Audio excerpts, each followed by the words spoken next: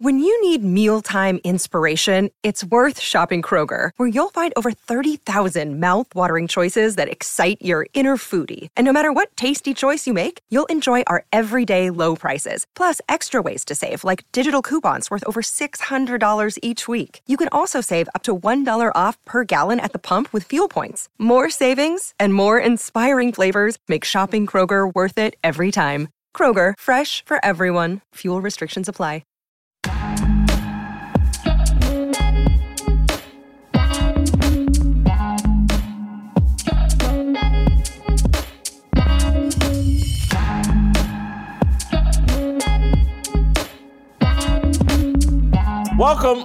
Welcome to Fearless with Jason Whitlock. I am Jason Whitlock, your host. Happy Tuesday. Happy day after George Floyd Day. Happy day after Juneteenth. Did I say that right? Juneteenth. Happy day after. It's June 20th. Happy June 20th. June 20th. Who knows? Happy Tuesday. We're well into the work week. Fantastic show planned for you today. It looks like me and Delano Squires are going to disagree about Juneteenth. We'll do that here shortly. Shamika Michelle is going to join us to help me make sense of what's going on with Russell Simmons and Kamora Lee. Jack Posobiec will be here to help me talk some politics. Hunter Biden's laptop and Hunter Biden's indictment or pleading to some misdemeanor charges, no jail time. We'll talk about that with Jack and a few other things. Fantastic show. Let's get right to it. Let me start a fire and then bring Delano in to fan the flames or douse the flames. We'll see what Delano does after this fire starter. But I think we disagree about Juneteenth. Outside the state of Texas, Juneteenth reeks of insincerity. The Joe Biden-approved national holiday does not celebrate the end of American slavery. It rewards racial grievance, promotes racial division, and diminishes Memorial Day, a tradition started by Black Americans 22 days after Confederate General Robert E. Lee surrendered in 1865.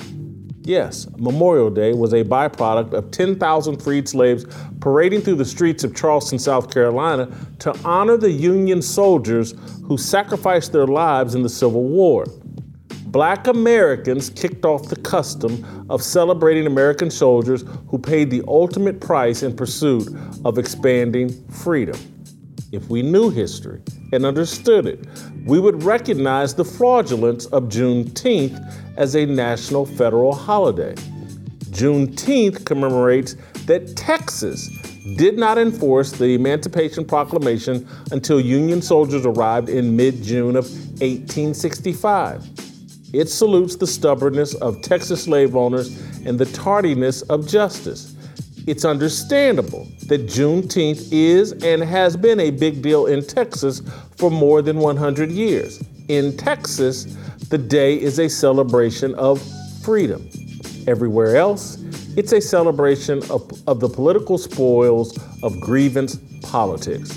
Juneteenth has only mattered outside the Lone Star State since national politicians needed a way to pacify Black activists looking to capitalize off the death of career criminal turned racial justice pawn, George Floyd. If George Floyd were alive today, smoking fentanyl, passing counterfeit money, and menacing women, no one outside of Texas would have pretended yesterday was significant. Juneteenth is insincere. Defenders of the holiday pretzel logic, common sense, facts, and truth in a desperate attempt to legitimize Juneteenth as a national holiday. In 3 years, no one has offered a sound explanation justifying the necessity and importance of Juneteenth. The best holidays observe sacrifice, triumph, and accomplishment. George Washington Day, Martin Luther King Day, Christmas, Thanksgiving, the 4th of July. The Biden-controlled government lists Juneteenth as National Independence Day. The next entry is Independence Day, July 4th. The back-to-back entries explain why Juneteenth is so polarizing. Countries do not have two separate founding days. The United States of America was founded in 1776. White and black Americans fought the British and contributed to the formation of this country. If supporters of Juneteenth were remotely sincere, they would designate it a day to celebrate freedom, not independence. Call it National Freedom Day. But there is very little sincerity among political partisans. Inauthentic debate and conflict rule politics. Juneteenth is one part George Floyd ransom and one part political cudgel. Yesterday, Twitter reacted in full outrage when Christian conservative influencer Charlie Kirk tweeted an objection to Juneteenth. He wrote this: "If Juneteenth was really about emancipation, why not September 22nd, 1862, when Lincoln issued the Emancipation Proclamation? Or January 1st, 1863, when the proclamation took effect? Or December 18th, 1865, with the ratification of the 13th Amendment? Because it's not about emancipation, which was one of America's great moral achievements. It's about creating a summertime race-based competitor 2 weeks before July the 4th, which should be the most unifying civic holiday on the calendar." Charlie Kirk's logic, whether you like it or not, is sound. Juneteenth is a well-executed political propaganda campaign. Leftists use it to trigger conservatives so they can then turn to black voters and say, "Look how racist white evangelical conservatives are. They're against Juneteenth." It's a gimmick that works every time because of black people's unabated affection for racial idolatry. Our racial idolatry has caused us to believe that any action that infuriates conservative white men serves the interest of black people. That is the depth of our worldview and political strategy. We don't do what's in our best interest because we've been led to believe that our enemy is the white man in general and the conservative white man in particular. Our real enemy is the man in the mirror. Our focus should be on thwarting and frustrating our individual flawed nature and instinct. Secular leftists control our emotions and actions because they know if they frame any issue as anti-white, we will interpret it as pro-black. Juneteenth isn't pro-black. It's pro-Democrat and pro-racial idolatry. The holiday is simply another secular tool used to convince black people that politics can deliver freedom, purpose, dignity, and salvation that only God provides. That is my fire starter on Juneteenth. Before we bring in Delano to respond and to argue he wrote a column today as well, and we'll hear about that from Delano. I want to take care of our good friends at Nugenics. Guys, are you ready to boost your testosterone and get your old self back? Our sponsor, Nugenics Total T, is offering a complimentary bottle when you text 231-231 and enter the keyword fearless. Are you really ready to lose your shape, your muscle, your energy? As men age, we lose free testosterone. The man hormone, we lose that fire. It's harder to feel as alive and as energetic, be as active. It's even harder to stay in shape. Now you can get that old fire back with Nugenics.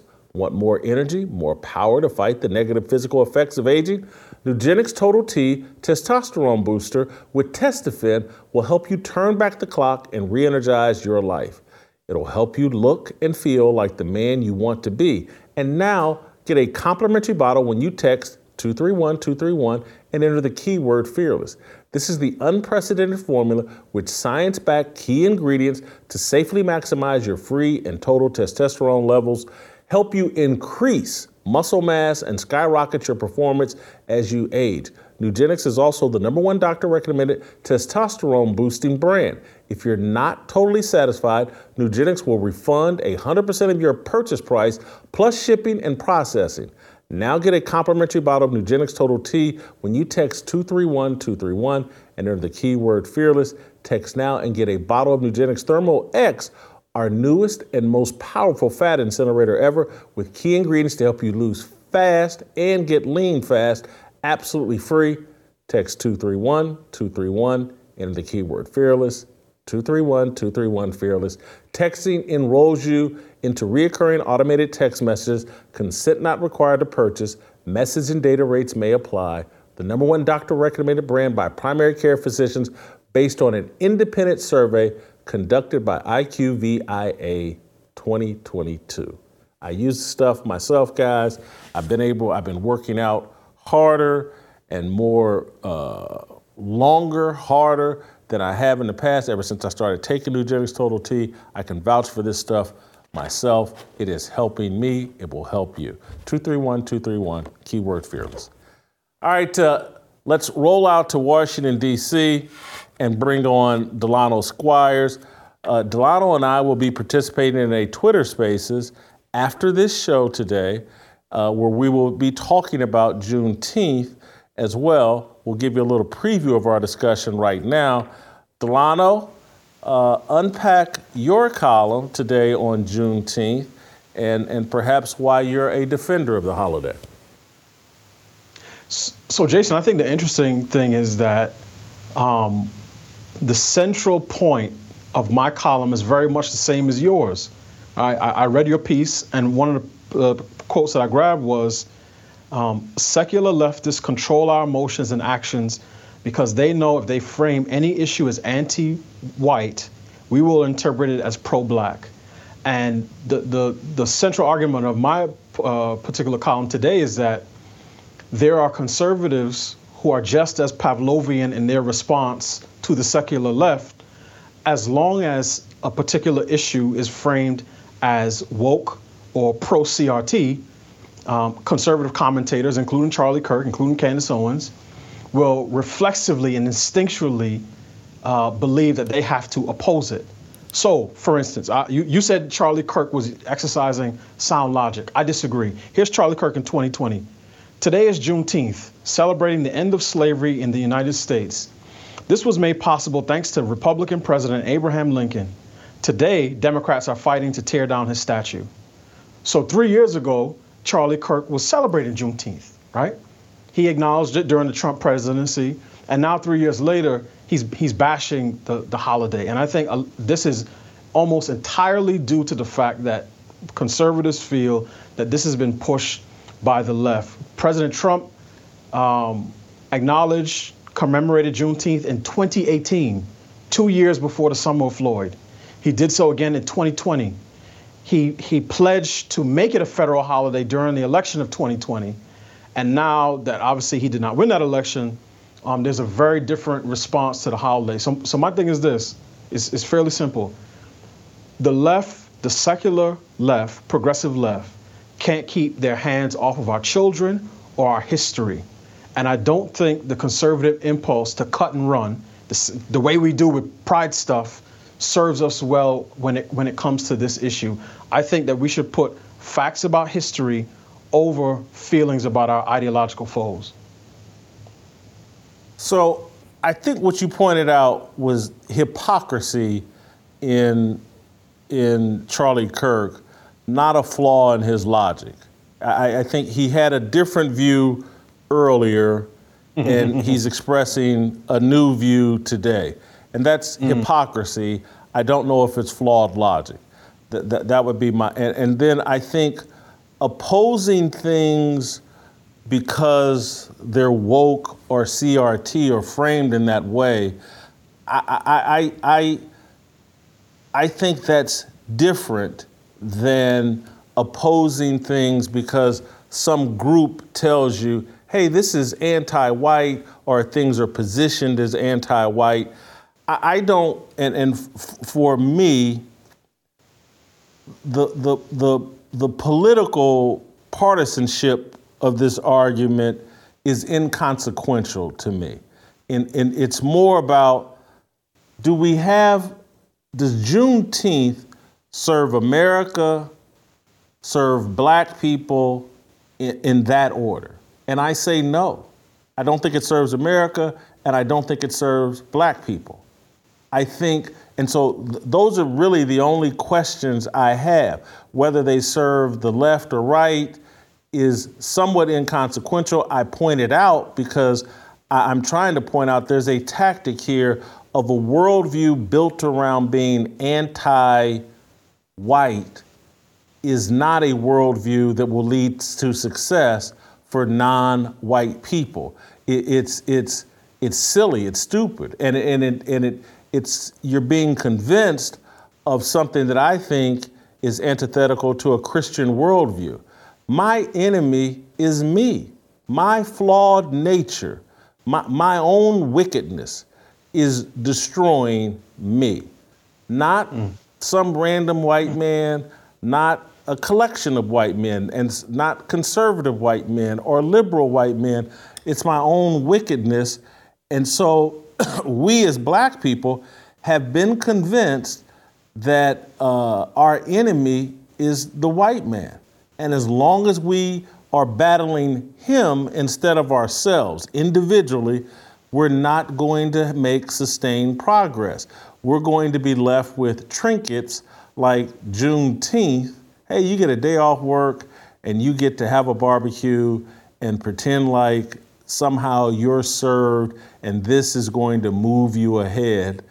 I find Juneteenth divisive, pointless, redundant. I get Charlie Kirk still like, hey man, they're trying to undermine the 4th of July. And when I go look at how the government described National Independence Day and then July the 4th is national, I get his argument. My thing is like, as black people, we started Memorial Day after the Civil War, 22 days after the Civil War, to celebrate soldiers who sacrificed their lives for our freedom. Mm-hmm. That's our real Juneteenth.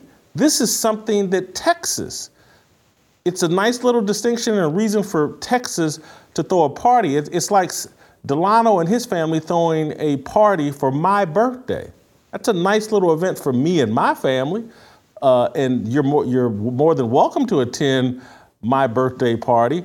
But I don't get the point of Delano celebrating my birthday and people in Indiana or people in South Carolina or other places where, they experienced the emancipation 22 days earlier or 30 days earlier or whenever Union soldiers were there. Again, this is a nice little thing for Texas. It's just polarizing, divisive for America, and it doesn't move black people forward. Well, so Jason, a couple things. One, so I figure we'll do a fair amount of disagreeing in this segment. So let me start with a point of agreement, which is I agree, and I've said for at least 2 years that the left looks to use and distort America's history, particularly the history on race, for its own partisan political purposes, right? Their argument, and this is sort of the BLM-inspired activist argument, is that the nation is endemically and systemically racist, and as such, it needs a new founding, it needs a new flag, it needs a new anthem. And I do think Democrats are using some of these things. Juneteenth, lift every voice and sing. I thought the new flag would be the green, black, and red of Pan-Africanism. I was wrong on that. It's clearly the pride flag. So that was a little, monkey wrench. But their use of these symbols, because every nation has symbols, does not change what these symbols actually mean. So to me, it's ironic that conservatives are talking about history, historical accuracy, while not even, addressing what Juneteenth is and is about. If the largest takeaway from someone like Charlie Kirk or Candace Owens is that Juneteenth is divisive, then to me you're missing the entire point, right? Virtually none of the holidays we celebrate are celebrated according to what they mean. Maybe New Year's Day, because we all experiencing the new year at the same time. But for Memorial Day is basically the start of summer. Very few people, particularly if you don't have family that served in the military or didn't lose a loved one in a war, are thinking about soldiers who died in war, right? Christmas has become completely commercialized. The fact that some soulless corporation uses Christmas to make me go into debt so I could buy trinkets and cheap plastic garbage from China to give to my kids does not change what Christmas means to me as a Christian. And what I'm saying is a country should fight for its historical symbols and its children, right? I'm not saying that the fight is going to look the same for both. But what I'm saying is when the left says, oh, we want to distort history, to me, the proper response from conservatives should be, oh, absolutely not. We're not going to let you do that. Here's what these particular days, this is what these symbols mean, but that's not the thing. They don't do that. And to me, Candace Owens getting on Twitter yesterday and saying, Juneteenth is so, between yesterday and previous years, Juneteenth is so lame. Juneteenth is ghetto. You know, the black community is ghetto. That's way more divisive than somebody, you know, going to a little parade, eating a hot dog and wearing a red, white, and blue headband. So I don't subscribe to the notion that the day itself, right, is divisive. Now, if you want to make the argument, and this is a marginal argument, that moving it from a regional commemoration to a federal holiday in some ways changes it, that's true. A lot of people, myself, I grew up in New York, you grew up in Indy. We didn't, grow up celebrating this. My wife is a Texan. She said, yeah, I marched in Juneteenth parades. She has a different orientation to it. So we can agree there that moving it from regional to federal does something.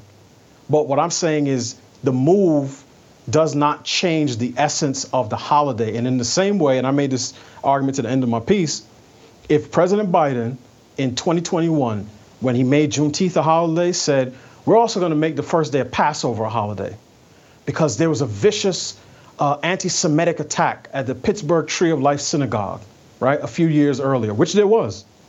And we want to do this to honor America's long history of contributions from the Jewish community, right? Him doing that does not change the meaning of Passover. So, and I highly doubt Charlie Kirk or Candace Owens or many of the other voices would say, well, before yesterday, nobody heard of the book of Exodus. Oh, Passover is just making it a federal holiday. It's just pandering to the Jewish community. I highly doubt they would say that. They say these things. And go ahead. Well, again, I'm going to go back to something similar I said about hypocrisy. Mm-hmm. Distorting the meaning is different than something that's divisive. And so has the meaning of Christmas and virtually every other holiday been distorted? Yes. Mm-hmm. Do I think overall Christmas, Thanksgiving, Memorial Day, 4th of July, are they divisive? I say no. And this particular thing is divisive. And it's divisive for very sound reasons. One, because they're calling it National Independence Day. And it's like, well, hold on, man, we done had a National Independence Day for more than 200 years. You want to have another one 2 weeks before the one that we've all have been celebrating for more than 200 years? I get that that's divisive. Then for my complaint, it's just like, hey, man, black people started a tradition in 1865 that the whole country eventually jumped on board with. And it was about celebrating the end of the Civil War and the sacrifices that soldiers made, black and white. But now we got to have Juneteenth because, and literally, let's don't kid ourselves. It's all because of Black Lives Matter and George Floyd that this holiday exists. Trump was pandering in 2020 during the election cycle when he was promising it, and Joe Biden followed through with the pandering when he made it into a federal law. This is all pandering all over George Floyd, all over the Black Lives. What can we do to pacify the Negroes? We don't have to invest in young black boys. We don't have to bring manufacturing jobs back and empower their fathers. We don't have to lean into promoting the family structure and giving them real solutions. Let's just make this silly Texas holiday a national holiday, and Negroes can have barbecues and sit around happy. Man, we frustrated white folks today. Look how pissed they are about Juneteenth. That's my problem. It's divisive, and it's counterproductive, and it speaks to how little actual respect that white people in power, conservative, liberal, whatever, black people in power, how little respect they actually have for us. Well, again, I completely disagree. I don't think the holiday itself is divisive, right? Again, to me, the more divisive things are to take what some people, let's just assume that it's a regional thing, right? Texas and then any cities where Texans have migrated. So they've been doing this for decades. To me, it's much more divisive for somebody to get on Twitter and say, oh, this is ghetto, this is trash, this is stupid.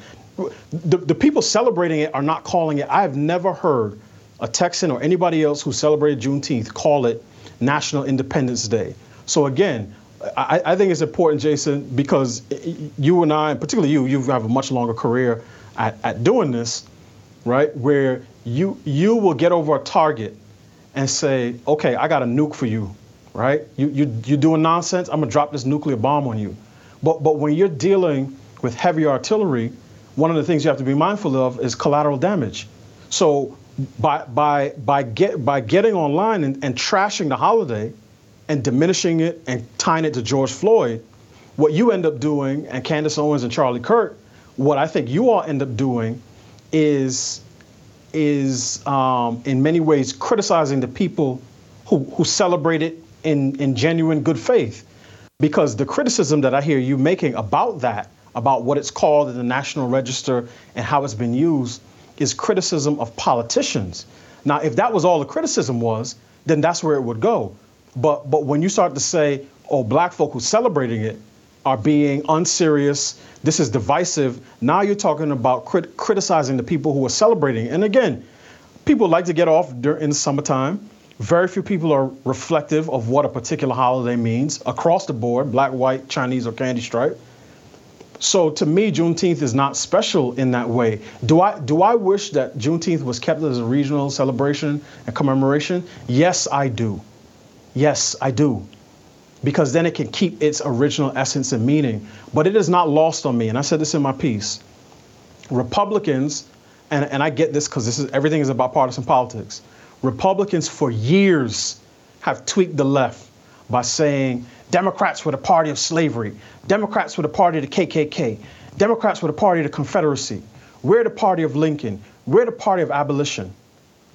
But as soon as the left does something that can be framed as woke or as promoting CRT, now the same party of Lincoln will cannibalize its abolitionist history in order to criticize the left. And conservatives in elected officials in Congress today, I'm thinking of Lauren Boebert particularly, are more passionate about conserving Confederate statues in the U.S. Capitol, right? She said she voted, no, we want these Confederate statues to stay because we don't want to tear down history.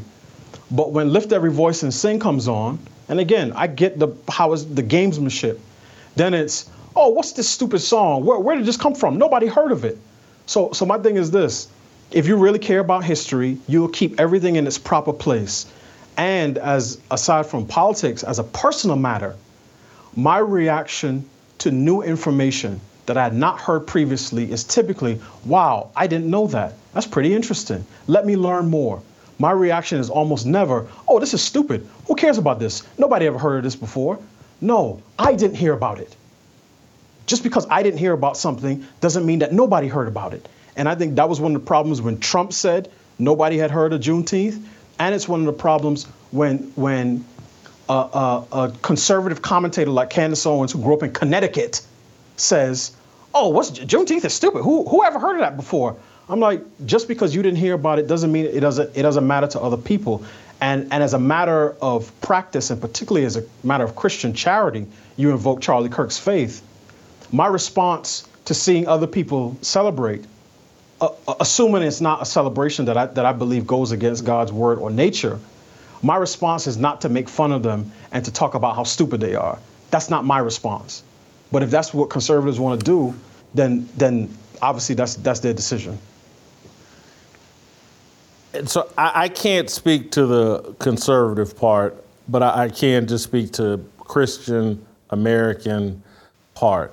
And so mine isn't a reaction along political lines because, again, this same type of pandering, does it surprise me that Donald Trump was pandering in this way? No. He got into politics, and that's what politics does. It makes you pander. And we'll see the exact same thing.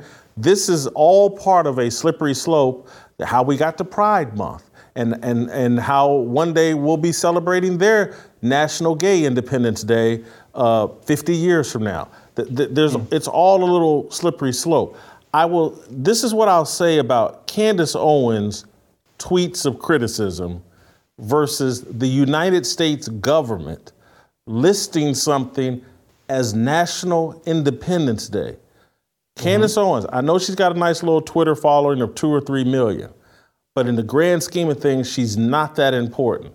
The U.S. government, when Joe Biden and the federal government, we saw Donald Trump all going down this path going, yeah, we're going to make Juneteenth a national federal holiday. We're going to take a nice little event in Texas and turn it into a national holiday that in no way, Delano, in my view, and I'm more than open to hearing the argument, this can't be disconnected from George Floyd. It would not exist as a national holiday without George Floyd.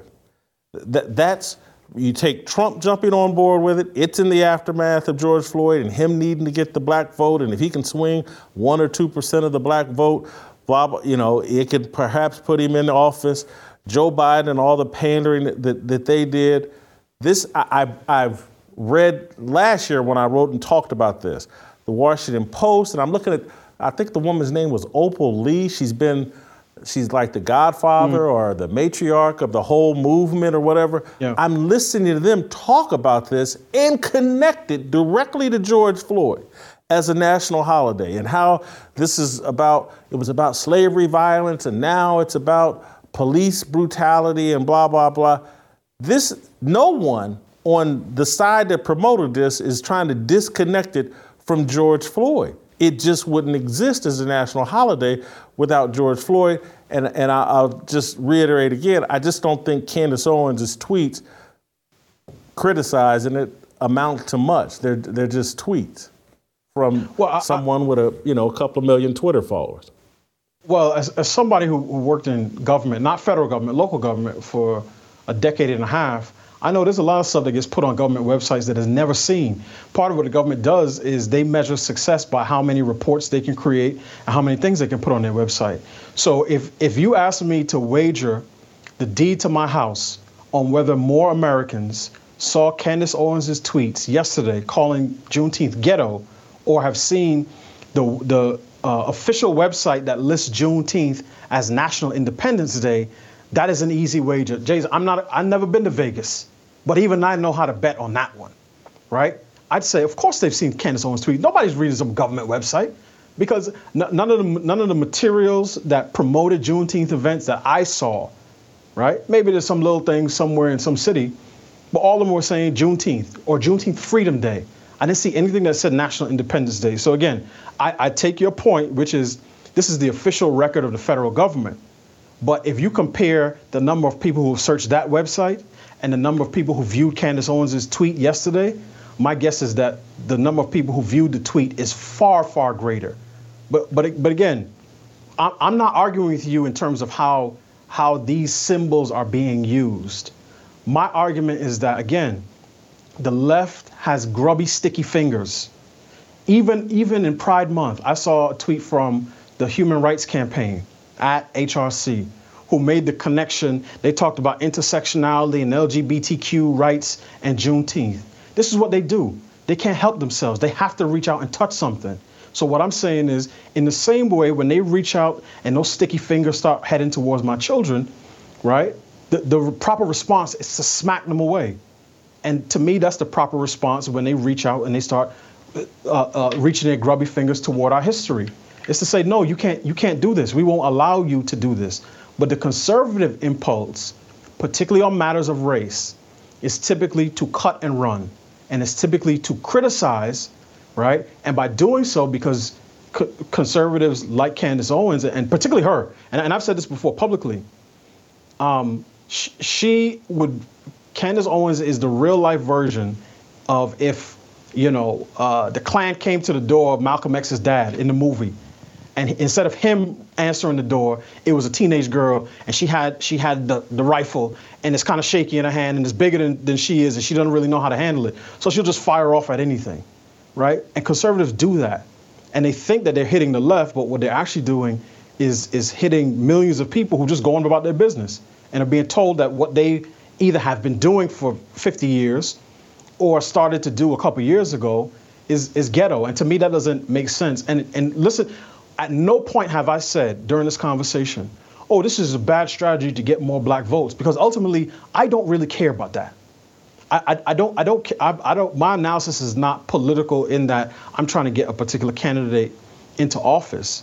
My analysis considers politics because, as I said, our politics are completely Pavlovian, and in the same way you make the argument that black folk can be triggered by anything that's framed as pro-white or white supremacy or white culture, I'm saying conservatives, largely white conservatives, can be triggered in the same way by anything that's framed as woke. And as I said, they will cannibalize their own abolitionist history in order to say, oh, we got those woke leftists. I guess the issue that I'm having is I don't see this as woke.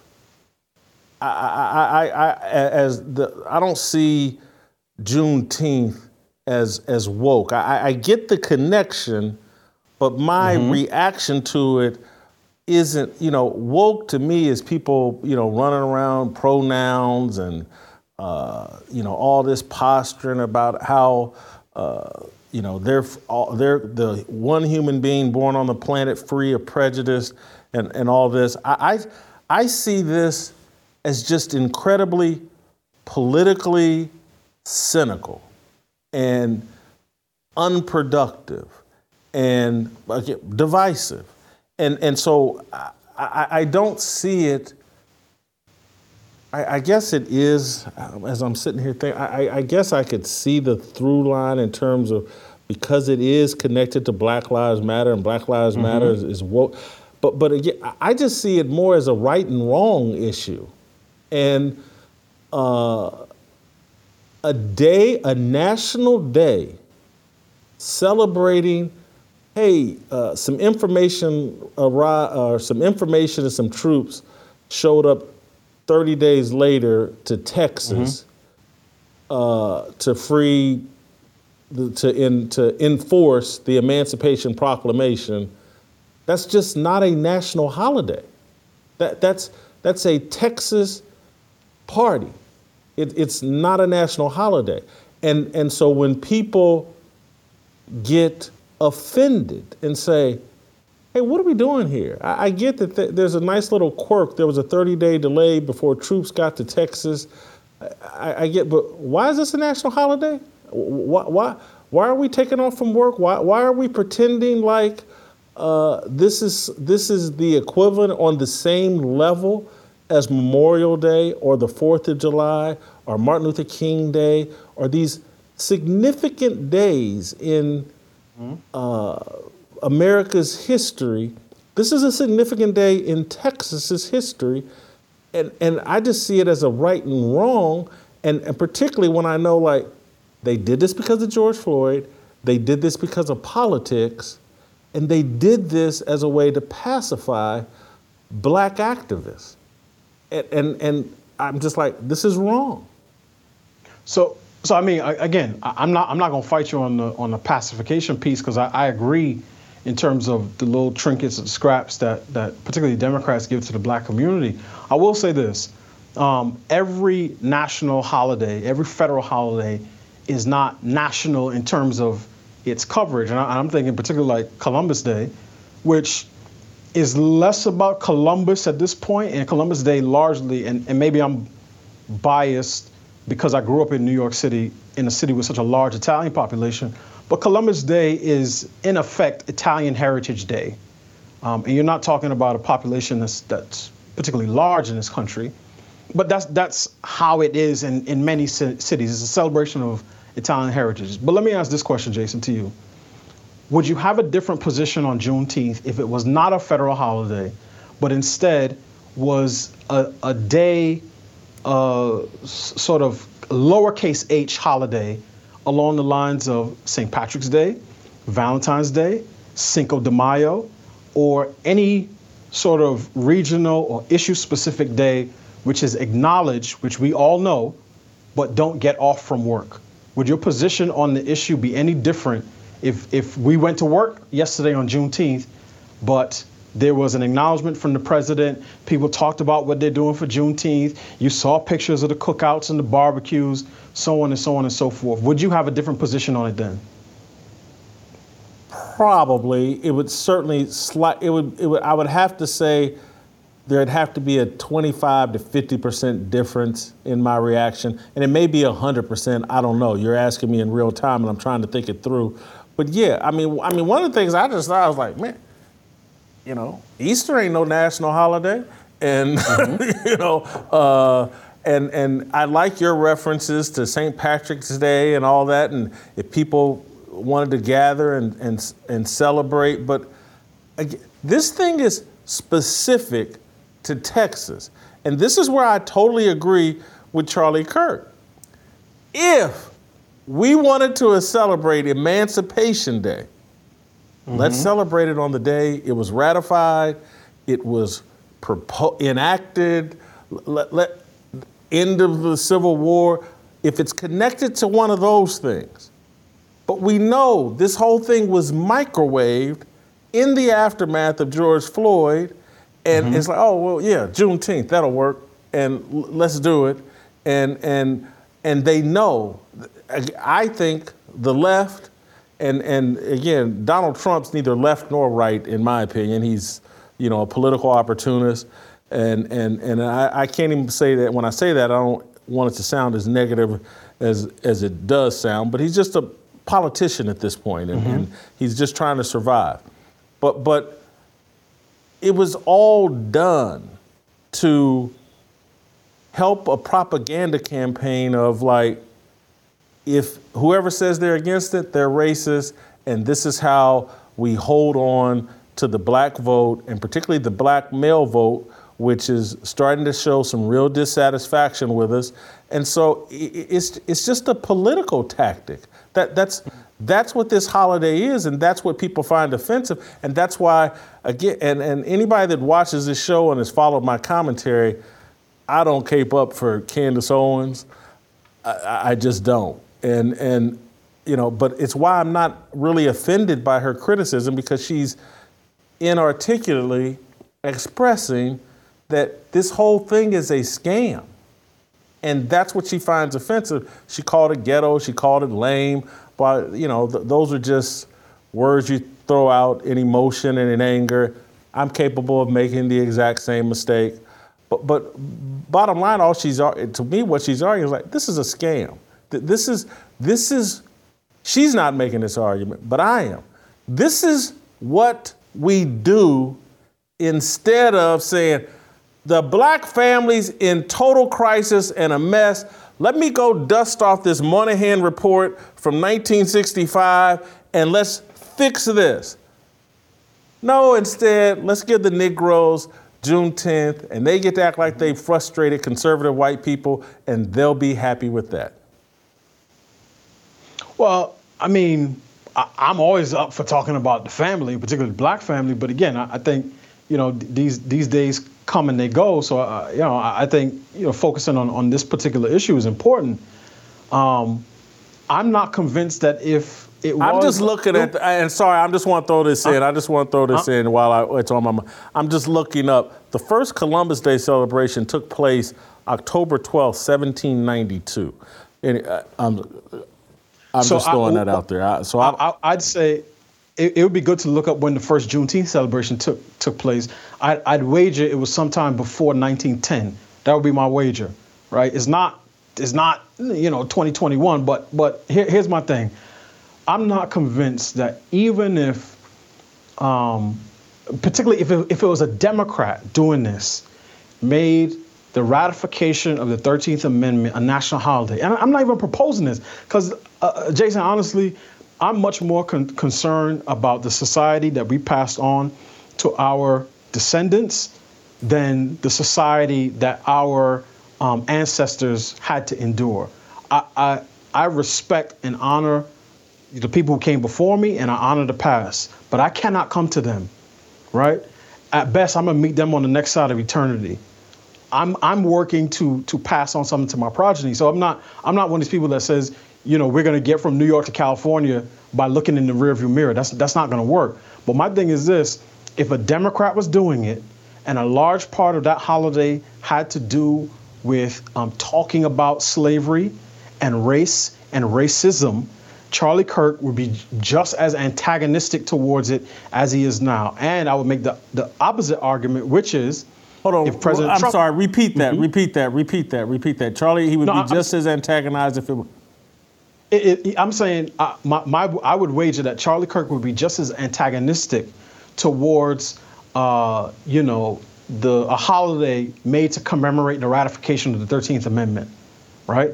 If a Democrat did it, and the day came with talk about slavery and slavery's history in America, and the impact that it had on all different types of social structures and institutions, and racism, and it was tied to all of these other things because, again, this is what everybody does.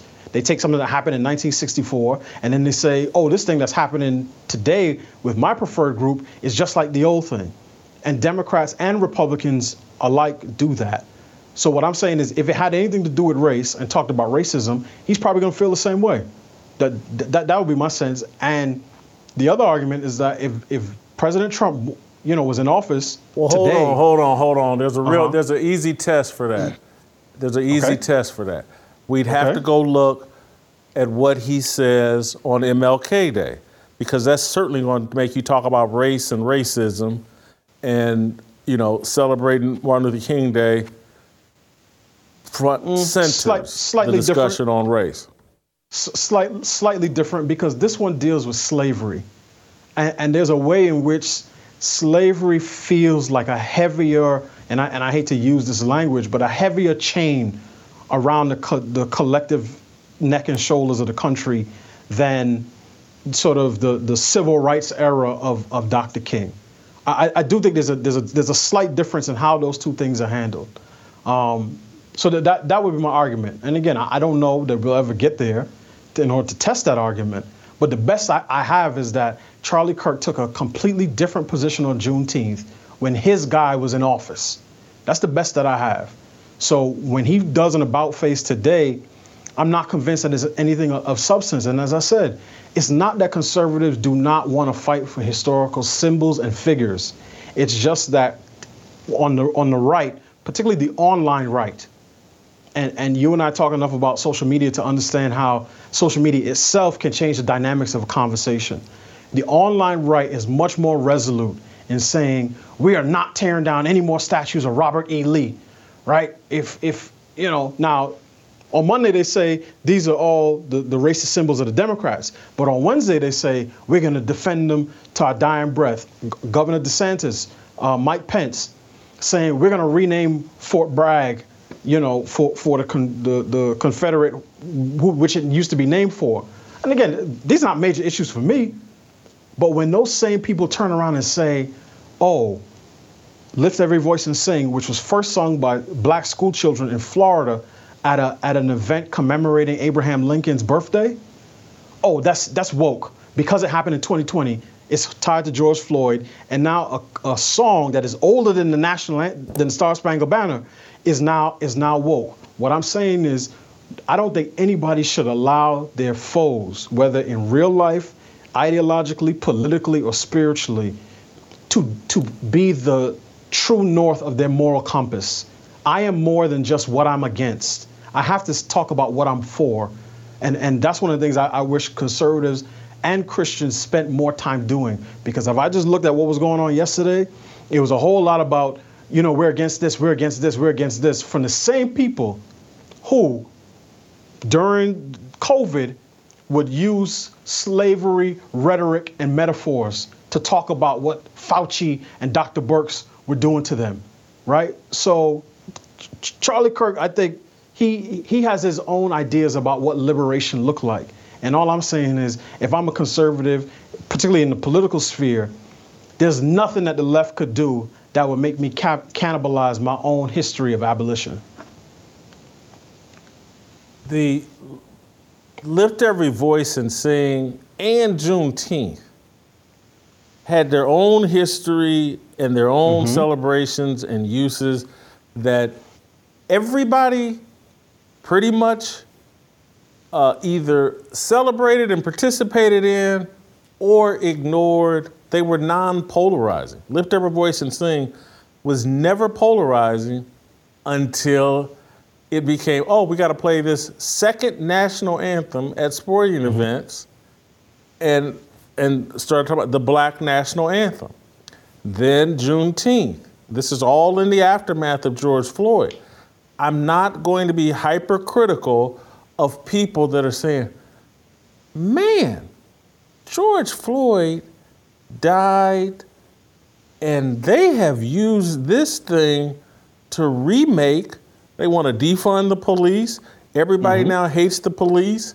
They want to say, hey, we got a second National Day of Independence, Juneteenth, and we have a second alternative national anthem, the Black National Anthem. There are people that have bought into the idea, and I can't speak for Charlie Kirk. I know him a little bit. He's been on the show, but I can speak for myself just as a 56-year-old. They're sitting there, I'm sitting there going, hey, I thought the whole thing was about bringing us together and everybody coming together under one thing, one belief, one national holiday, one national anthem, one God, one nation. And I'm looking at a group of people that want to install all these alternatives. And it's frustrating because you're sitting there saying, hey, a country can't survive this way. It can't have 2 4th of Julys. It can't have 2 national anthems. It can't have all this animus towards law enforcement and think that it's going to survive. And so can't speak for Charlie Kirk, can't speak for Candace Owens, can speak for me and people that I talk to that are like, hey, these aren't foundational blocks being installed into America that will promote unity. And what we all thought we were doing in the 1950s, 60s, and 70s, and 80s, 90s, we all thought we were coming together and that was the goal. Some were doing it better than others. Some were doing it more authentically than others. But now, do they see it? And again, this is where I don't see it as them seeing it as woke. I see them seeing it as like, this is to tear down American unity. And like, hey, everybody's going to have their own little tribes and we're all going to be at war with each other and we're all going to have our own little separate days. On Juneteenth, black people celebrate the country. On July 4th, white people celebrate the country. That's not a sturdy foundation. And just me as a Christian, I'll go back to, Jesus and Jews and Gentiles and the New Testament and everybody coming. That's where I thought we were headed and that was the goal. And these pieces that are being installed don't help us get there. I'm actually glad you landed where you did, because again, the Jews and the Gentiles coming together to be one in Christ did not erase the identities of either party, right? The Jews were still Jews. They still harken back to the Passover. They still harken back to Exodus. The Gentiles had no such history. Now, as an ingrafted people, and particularly Christians today who read the Bible, there are lessons that we can draw from that, because ultimately, when we talk about faith, the ultimate message of the Christian faith is one about liberty and freedom from sin and bondage and from sin and death, right? And freedom to love God and worship Him fully with our whole selves in unity with Him through the death, burial, and resurrection of Christ. So again, there's no context in which someone would get me to speak poorly about freedom. Now, I will say this, I completely understand and I agree with your point. A house divided cannot stand. But one of the things that I've seen more and more in the last couple of years is particularly black conservatives who, even when they see the black, green, and red go out on Juneteenth, materials, even my column, they'll say, hold on now, Juneteenth has its own flag. It's a red, white, and blue flag that celebrates this day, but with colors that are firmly sort of rooted in our national symbols. Because what I've seen over the last couple of years is that there are a lot of black folk who do not agree with the Colin Kaepernicks of the world, all the quote unquote woke athletes who want to tear down this country. The reason that they celebrate Juneteenth is because they say, I don't want to tear down this country. This is the only country I've ever known. This is the country of my forebears who fought in every single war since this country was founded. And we're not going back to Africa. I'm not an African, I'm an American, but I'm an American with a particular history that should not be, shuttered to the side as a lesser history, and to your point, should not be elevated as a greater history, but should be incorporated into the larger narrative of America's founding. And I think that those people are extremely valuable, because without those people, the only black folk who will be talking on holidays like this are the social justice left, who do not seek to affirm this nation, warts and all. They seek to tear down this nation, and I don't think that that's healthy. So ultimately, what I'm saying is, I get the criticism of Juneteenth. I get why it should be aimed in a particular direction. But as I said, even as a believer, as a Christian, I understand the importance of liberty, and I understand the importance of freedom, and I understand the importance of history. But I'll ask this question, Jason. When you see conservatives, political conservatives, who say we want to fight against any further tearing down of Confederate statues, how do you reconcile that with people who then go on to say that singing Lift Every Voice and Sing at an NFL game, again, craven as it was in terms of the decision, how is fighting to uphold the symbols of the Confederacy not divisive, but singing a song that was written to Lincoln is divisive? How would you reconcile those two things? Well, I would think making an argument about holding on to the Confederacy is divisive, and I would think offering up Lift Every Voice and Sing as a second national anthem is divisive. Some things, some of these statues, monuments have been built and put in place, and I don't think tearing them down is actually the right thing to do. That's running away from your sordid, nasty history. And, but so there's a difference between tearing down is different than installing an alternative. And I get the question, and we'll continue it on Twitter Spaces after the show because I got to move on. But I get the question. I'll just end by saying,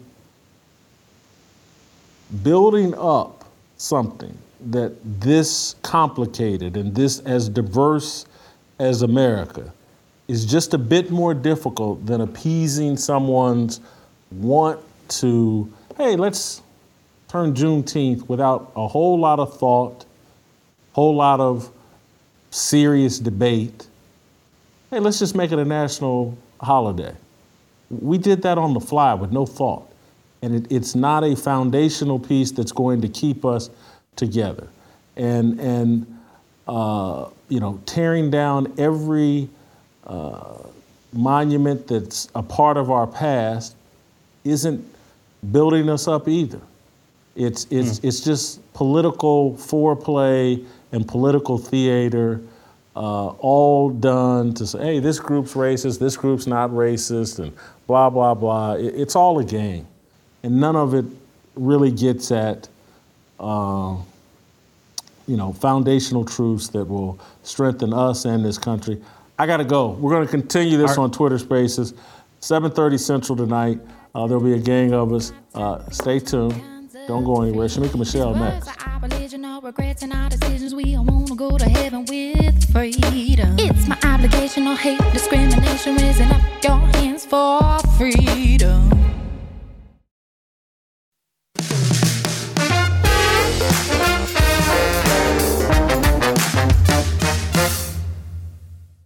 All right, welcome back.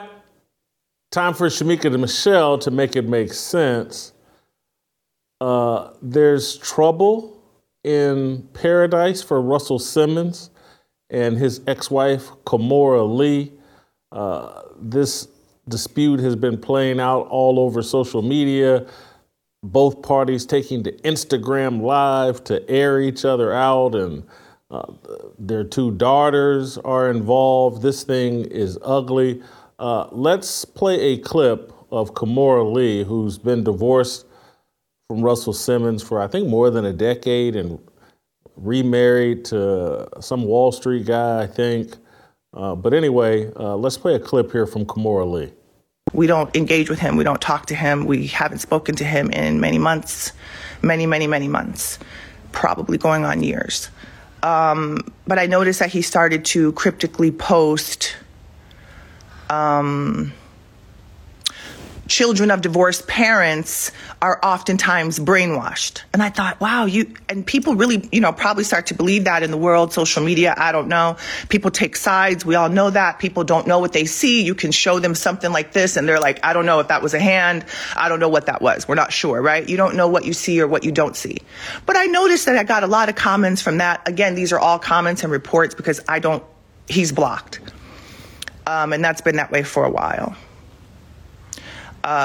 Also funny to note that he has been blocked for quite a very long time, but yet continues to post messages like, we're friends, we're comrades, we're there. He posts all old pictures of my kids. Basically, in my opinion, my humble opinion, he's, I don't know, delusional and living some kind of a lie, to put it mildly.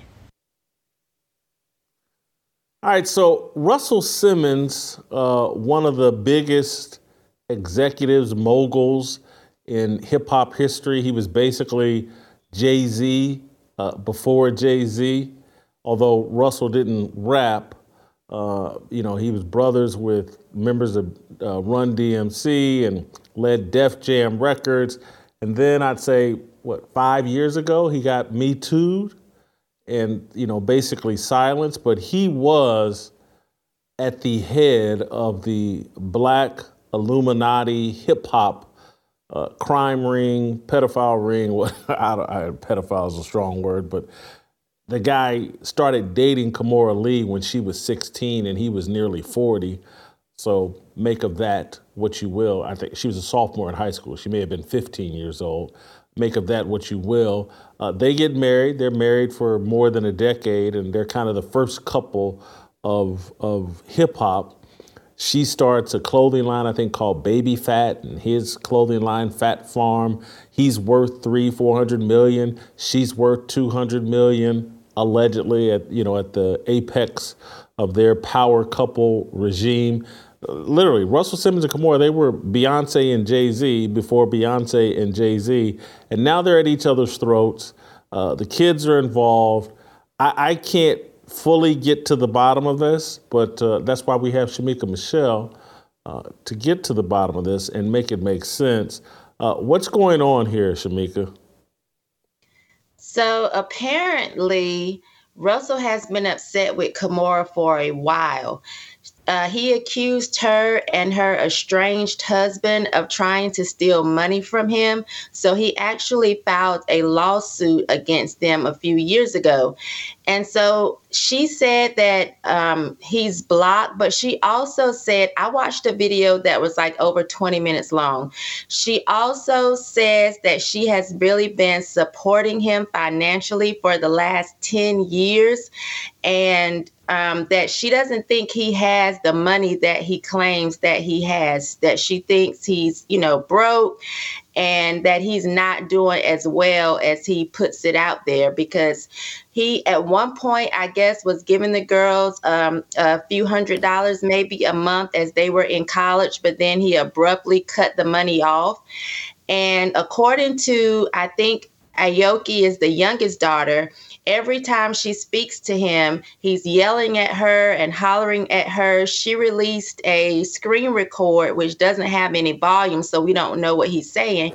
But she claims that every time they speak, he's yelling at her and calling her mom names, and that it causes her to be on emergency medication because it gives her anxiety.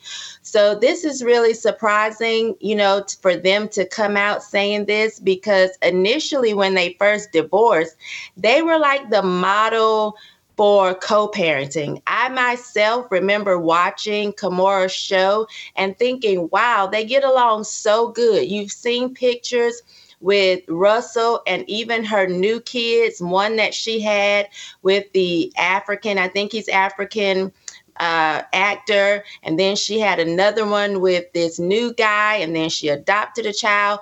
You've seen them all together as one family, still visiting each other's homes, vacationing together. So they were like the model couple, as how you do it when you divorce, that you can still be friends. And so now to see that they're going through this is just very surprising. Now, a few years ago, when these women came out claiming that Russell had harassed them or raped them, she took and defended him. And even in this 20-minute video that I watched, she said that she is that person that comes to people's defense. I kind of took it as she was alleging that maybe these women were telling the truth, but because of her position as the ex-wife and the mother of his kids, she defended him.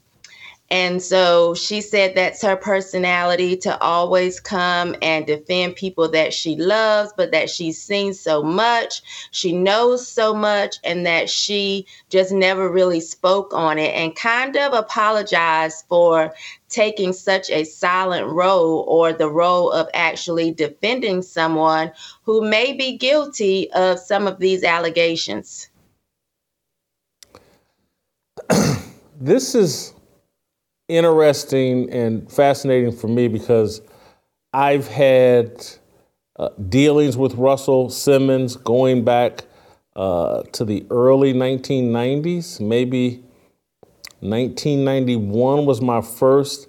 I remember interviewing Russell Simmons for a story I did on the Charlotte Observer about, I think, Sister Souljah and rap music or whatever, and I just remember the quote in the paper that I used from him is when he told me everything's black right now, and there's all this money to be made in just being black. And this is in 1991 or 92.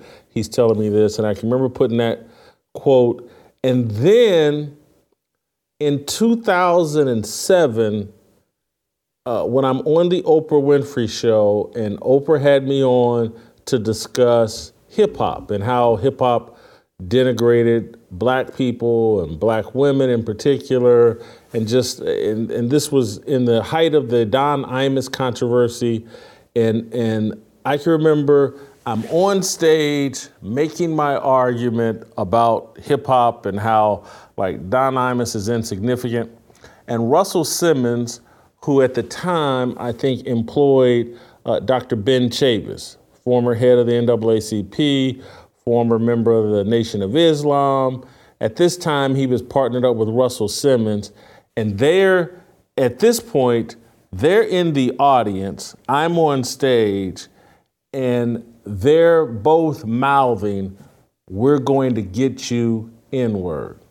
we're going to get you in their mouth. As I'm on stage talking, they're threatening me that they're going to hurt me. And I can remember, Russell Simmons didn't surprise me. You know, he's in the rap deal. Ben Chavis at that time purported to be a man of God and, you know, again, former head of the NAACP.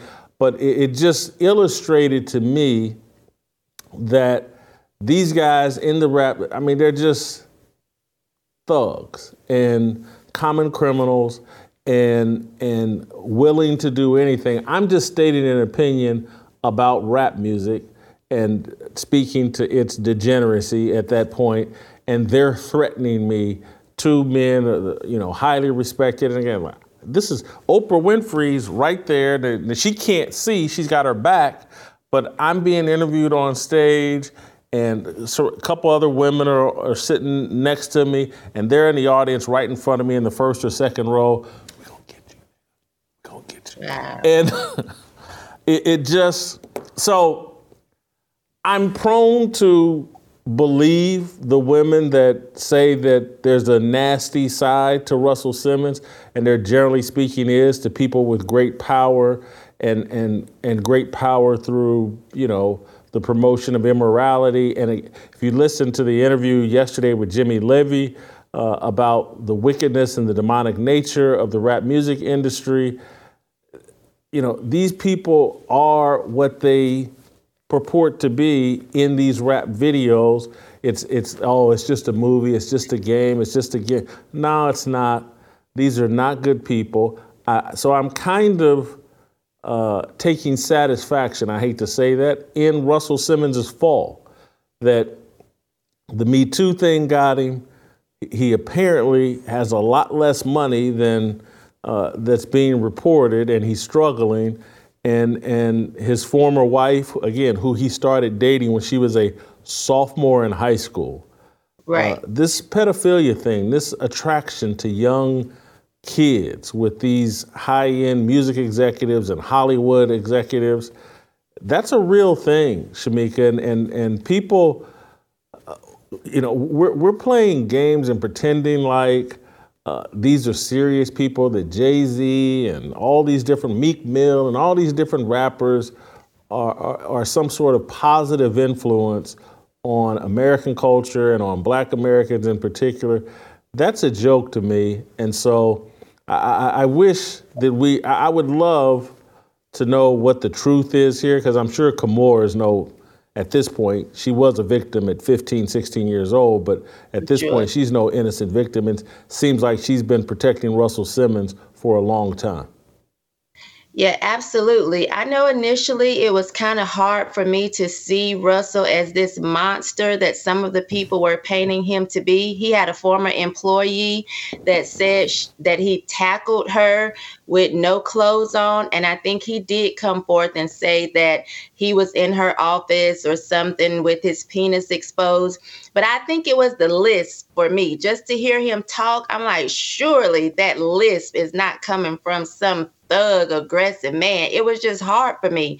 But when I actually think about the fact that, yes, Kimura was very young, he got her at an age where she was able to be groomed to be exactly who he wanted her to be for a long time. And even as someone who is divorced and has children with the man that I'm divorced from, I know there are times that you do step into that protection, because this is the person you were married to. This is the person that you have children by. You never really want to see them painted in any type of negative light. I have a chapter in my book called Marriage and Divorce, where I was very careful in how I told my story in an effort to help other women, opposed to how it may actually make him look. I didn't want him to look bad. And so you do step into that role. I think Kimura married Russell when they were 23 after being together for a long time.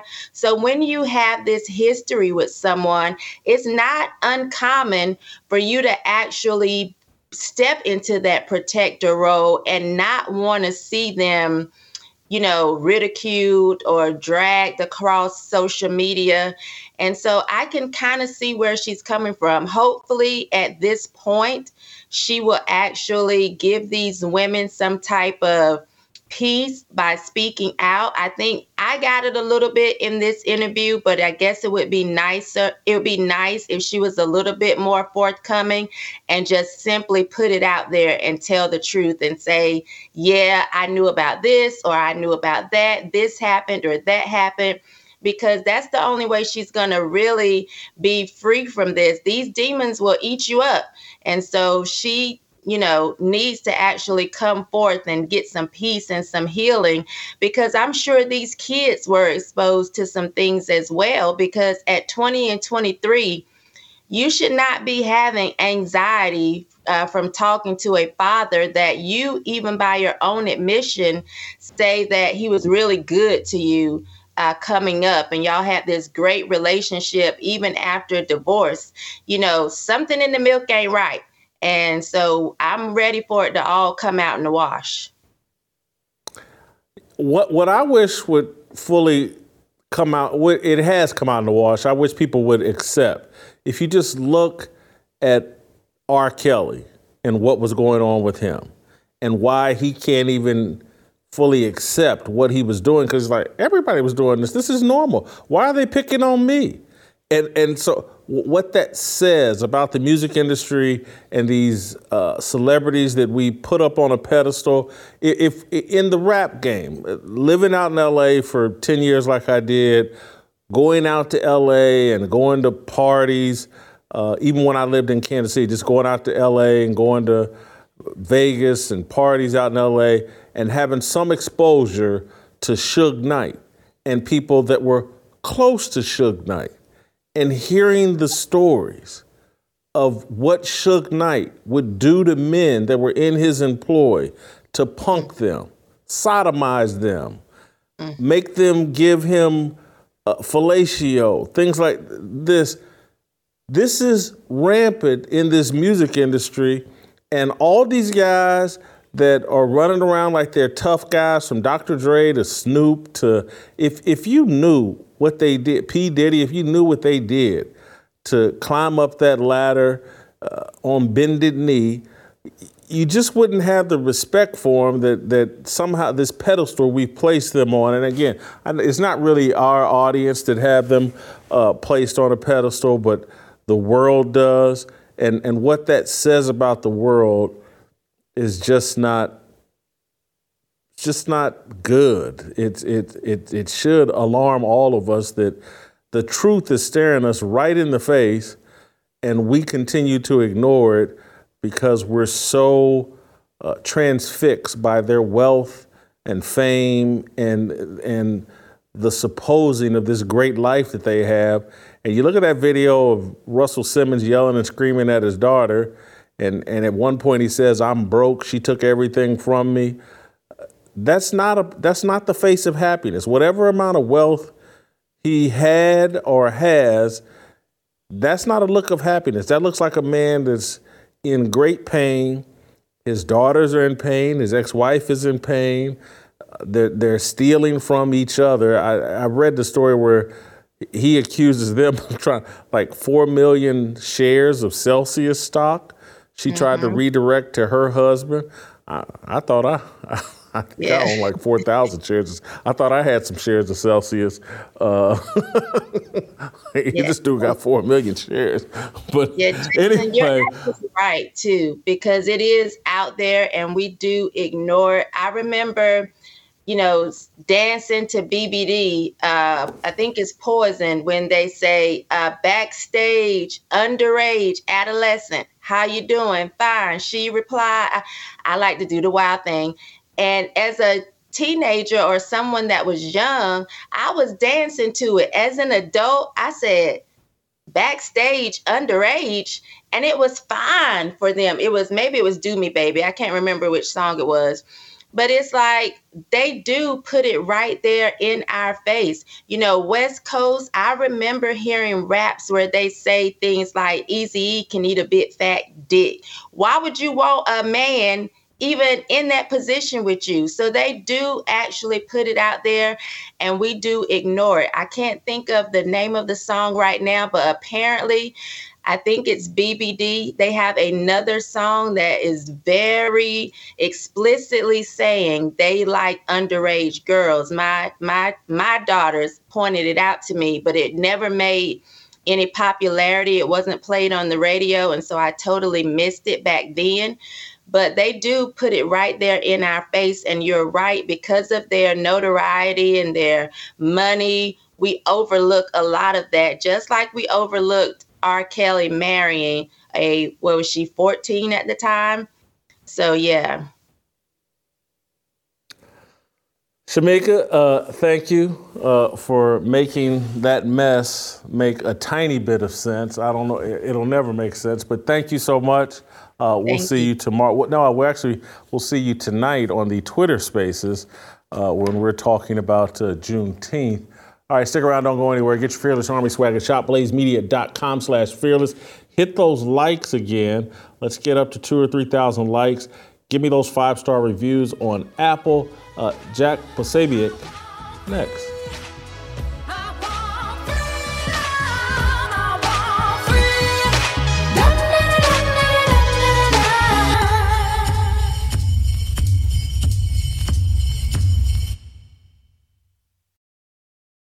All right, welcome back.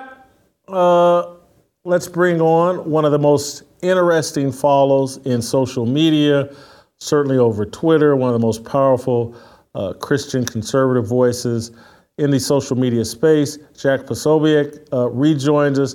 And Jack, I want to start with the news of the day.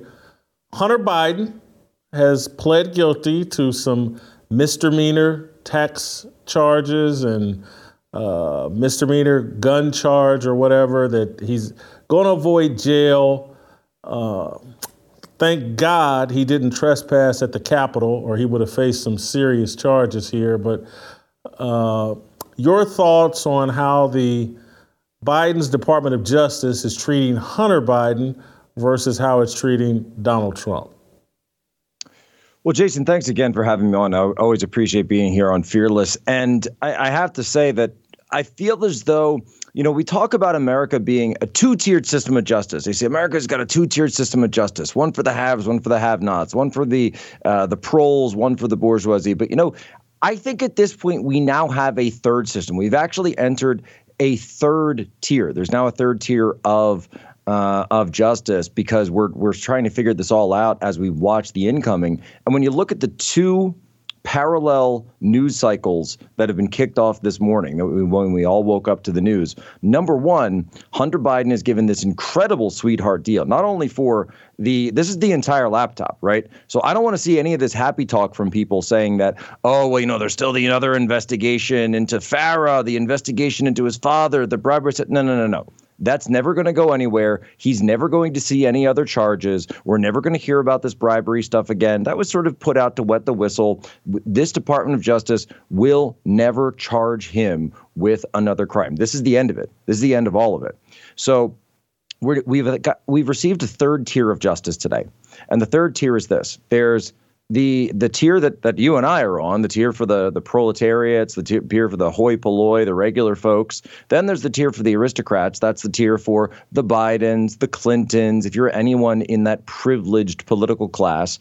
And then there's the third tier, and that's for Trump and anybody at Trump's level or anyone associated with Trump, because they will create new crimes that don't normally apply to any president. They'll make up things and twist laws to go after somebody like that only applies to like a Trump, or I guess you could say anyone who's been declared an enemy of the state or an enemy of the regime. I'd put Julian Assange in this class as well. This idea that they're going to put him in there and say, well, this guy's been too much of a troublemaker. It's kind of the troublemaker class. You get put into that and they will throw the book at you no matter what, even if you can show that you followed the same exact standards as everybody else because it doesn't matter. Look, we all know, and why do I talk about Trump and Assange in the same category? Because they're both dealing with what? What we're told is classified information. Yet here's the thing. You and I both know that you can read the Washington Post, the New York Times, any day of the week, and they're talking about classified information. Oh, here's the Ukraine war plans because they got leaked on Discord by this kid up in Massachusetts, and Jack Teixeira. Well, the Washington Post is going to just put out all the Ukraine war plans. Here's the counteroffensive. Here's what the U.S. is pushing. Here's the New York Times. Well, they've got one standard, and they can produce classified information whenever they want, and that's perfectly fine. Julian Assange does it on his blog. He gets put in jail. We're told that he's a Russian agent, even though no one can find any proof of that. He's being extradited to the U.S. shortly. Donald Trump says, I was president of the United States. I have constitutional authority to declassify whatever I want. Well, you fall into the troublemaker tier. It doesn't matter because they say, nope, you don't have that same privilege the way that every single other president of the United States, all the way back to George Washington having the his courier at Valley Forge, right? That was the original classification from the commander in chief. That's from where this authority derives under Article 2. It doesn't matter to the people in power now because at the end of the day, that's what this fight is about. Who actually has the power in this country? So do you think any part of this sweetheart deal they gave to Hunter Biden is a smoke signal to Donald Trump? Like, hey, we'll cut you a sweetheart deal too. Plead guilty, agree to not run for president, and we'll cut you a little deal like we just cut Hunter Biden. Well, I think that's always an underlying case, right? At the same time, though, I think if anyone spent any time with Donald Trump, whether you like him, whether you hate him, you know this is not a guy who's going to cut a kind of deal like he's known as a deal maker. Sure, he wrote a whole book about it, but this is not the kind of deal that he would be willing to take because you have to admit fault in that case. Plus, at the same time, of course, the question is always quid pro quo. And when that Faustian bargain comes to you and you're asked to say, hey, just sell us your soul. All right. We'll give you riches. We'll give you it's like, Christ meeting the serpent in the desert. I'll give you this. I'll give you dominion. I'll give you everything. But all you have to do is kneel to me. All you have to do is take my hand and take my authority. And that is the type of deal that I don't think, number one, that Donald Trump would ever take because he knows that the response would be, and it wouldn't be written down. It'd be something that's done behind the scenes. But the response, of course, would be to stop running for president of the United States. And he's never going to do that. It's just not in him. So he did an interview with Bret Baier. Some people are saying it did not go well. There was a particular exchange where Bret Baier, and I think we have that, if we can play the clip of Bret Baier going off on all these people that Trump hired and why he didn't hire better people. Let's watch this clip. In 2016, you said that. I'm going to surround myself with only the best and most serious people. Well, I did do that. This and we time, had tremendous, look, we had the best economy we've ever had. The world has ever seen. Your Vice President, Mike Pence, is running against you. Yeah. Your Ambassador to the United Nations, Nikki Haley, she's running against you. Your former Secretary of State, Mike Pompeo, said he's not supporting you. You mentioned National Security Advisor John Bolton. He's not supporting you either. You mentioned Attorney General Bill Barr, says you shouldn't be president again, calls you the consummate narcissist and troubled man. You recently called Barr a gutless pig. Your second defense secretary is not supporting you, called you irresponsible. This week, you and your White House called your White House Chief of Staff, John Kelly, weak and ineffective and born with a very small brain. You called your acting White House Chief of Staff, Mick Mulvaney, a born loser. You called your first Secretary of State, Rex Tillerson, dumb as a rock, and your first Defense Secretary, James Mattis, the world's most overrated general. You called your White House Press Secretary, Kayleigh Canadian, milquetoast, and multiple times you've referred to your Transportation Secretary, Elaine Chao, as Mitch McConnell's China-loving wife. So why did you hire all of them in the first place? Because I hired 10 to 1 that were fantastic. We had a great economy. We had phenomenal people in charge of the economy. We had phenomenal people in the military. I'm not a fan of Milley, and I'm not a fan of certain of the television people. But I knocked out ISIS. I defeated ISIS. They said, Mattis, It would take 3 years, and I don't think we can do it. I did it in a period of like 4 weeks. There's a lot of people who praise you for your policies. I just said that. That's true. Well, I mean, you just went through a list. But don't forget, for every one you say, I had 10 that love us. Did this interview go poorly for Donald Trump? Well, I think it depends on what side of the aisle you're on in terms of looking at Trump to begin with. I think this is the type of interview where it's almost a Rorschach test of, if you don't like Trump and you're a Republican, and there is some percentage you can see of that. He's got about 50% in the polls, but there's another 50% of Republicans that are looking at other candidates right now. So you might think, I think this went poorly. Then there's another case where you might say, well, I think this went great if you're a Trump supporter. And then of course you're on the left. You can't think there's anything that does well when he opens his mouth. What I would have liked to see in a response from President Trump, because I can think off the top of my head of lots of people that worked in the administration that are still supporting him for office now. I'm obviously Ambassador Rick Grinnell, people like Colonel McGregor, people like Peter Navarro, General Flynn, Steve Bannon, both of whom, by the way, were pushed out of the administration, and then Reince Priebus, Kellyanne Conway. They certainly haven't said things like that were in originally. So going back to 2017. There was, and this was something that I was highly critical of at the time, and I think that's exactly what we're seeing here. There was this idea that the sort of the Trump movement and the establishment could live together, that we could be a team of enemies, right, and do that whole Abe Lincoln thing and bring everybody from both sides in, whether you're a populist or you're someone who's more of that kind of Wall Street class. Gary Cohn was part of that, one of the originals on this, that we're going to bring in all people from all sides and we're going to make this deal together. And you know what? It simply didn't work. And these are people that every single person on that list, not every single person, but the majority of people on that list were people that I was critical of during the administration, because I thought that the moves that they were pushing, number one, were undermining the president's agenda.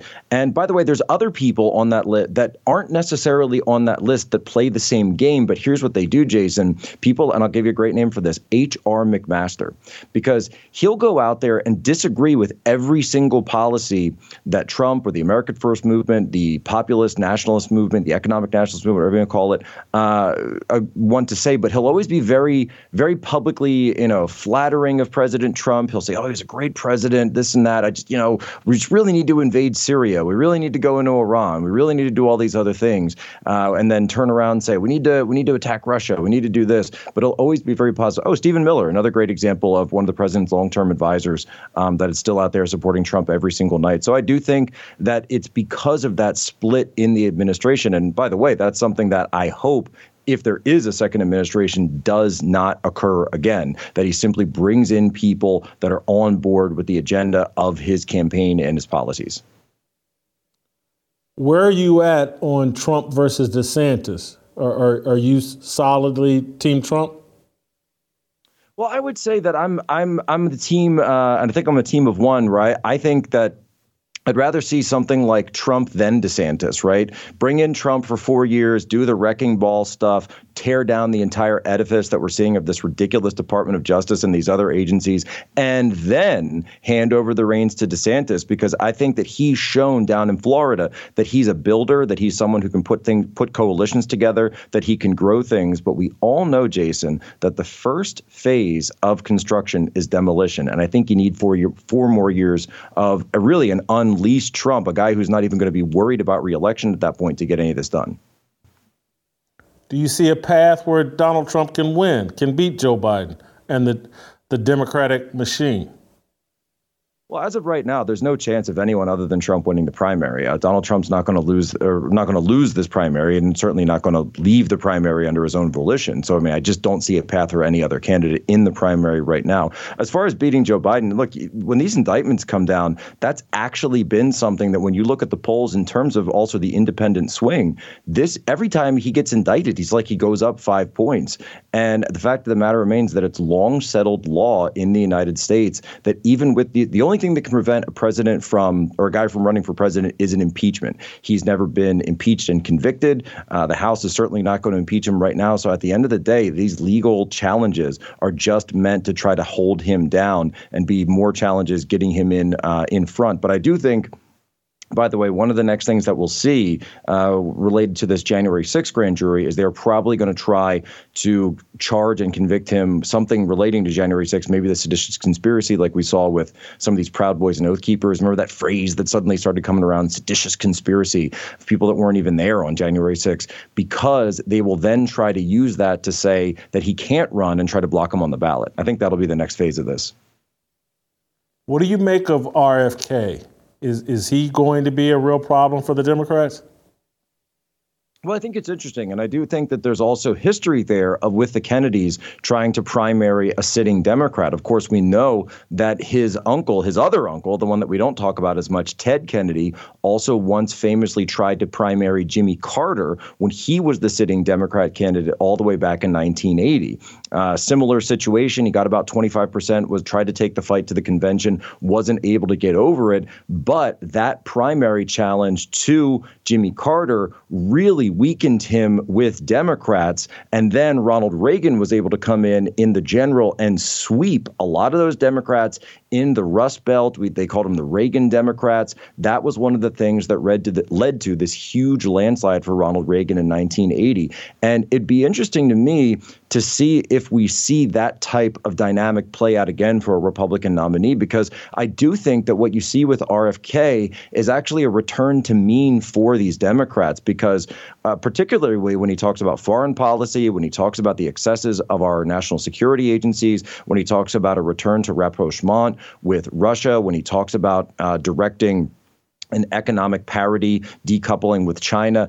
These are all things that used to be issues that his uncle JFK supported, speeches that he would give throughout the United States, reaching peace deals with the Soviet Union. This is exactly in line with the original Democrats that we all used to know prior to the sort of Bill Clinton era, when they became so incredibly further and further left. I wouldn't say Bill Clinton's presidency was extremely left. I know, you're not supposed to say that when you're a conservative, but he was much closer to the center than anything that we've seen since his presidency, is what I'm trying to say. Final thing, Jack, I want to thank you for supporting the song we put out, Reclaim the Rainbow. You went out to Los Angeles, supported Dodgers fans, Catholics, Christians, believers. This, to me, this month of June, I went into it expecting, hey, this is going to be the most explosive and chaotic and contentious Pride Month ever. And I actually think it's been a landslide for our side. I think for the first time, we've got the LGBTQ on their heels, and we're actually winning some battles. I believe the pendulum is swinging back. That's what you're seeing right now. We saw the first instances of this on D-Day back on June 6th, when people really started celebrating D-Day again, commemorating it again in a way that we haven't seen in years. Then Father's Day, we saw huge commemorations for Father's Day that we haven't seen in years. And your song, of course, Reclaiming the Rainbow. By the way, when I go to my kids, we've got our little My Pillow kids pillows. That's exactly, we've got Noah's Ark, we got the rainbow right there. That's what I always explain it's all about, because that is what it's all about. And then finally, of course, this massive outpouring in Los Angeles. Look, they said, Poso, come on out. You come speak to the crowd. You're a Catholic guy. Bring the rosary, et cetera. It's going to be a huge event. Jason, we had no idea that thousands of people would show up. The LA Times had to admit that 2,000 were there. And so if the LA Times is admitting 2,000, we had at least 4. We had Rabbi Michael Barclay come with us. So this actually became a sort of a multi-faith event. And we said, Rabbi Barclay, what are you doing here? Why is a rabbi here? He said, you know what? Because they start somewhere and they will come for every single one of us if we don't stand together. And I said, God bless, man. God bless. Because that's exactly what this is about. This is about Christians, believers, everyone standing together against not only, and look, not to use the language of the left, which I don't, but how could that group that they were commemorating in Dodger Stadium, how could you define them as, or categorize them as anything other than a hate group, a group that is bigoted, a group that hates Christianity, that is mocking sisters, that is mocking nuns? And look, was I a punk when I was in grade school and in Catholic school? Of course. I gave the nuns a run for their money. But you know what? They were always there with their rulers, and they showed up every day working their fingers to the bone for the kids, for the needy. And I say, you know what? If you want to come for the sisters, if you want to come for the IHMs that taught me, for Sister Janet, for Sister Purcell, for Sister Jane, you know what? You got to come through me first. Jack, thank you so much for the time. Keep doing the work that you're doing. It's inspiring. Appreciate you. We'll catch you next time. All right, we'll play some tomorrow, and we'll see you tomorrow.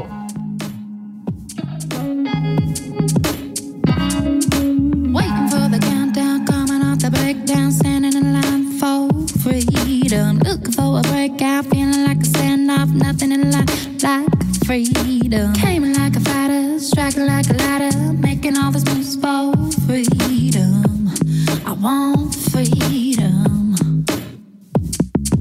No negotiation, my sister, no relation. We all just wanna have freedom. Sitting on a corner, never been alone. I'm breaking my back for freedom. Blessed, we are living, get back. We are receiving, all deceiving. We all wanna be free. We want freedom. I wanna be. I just want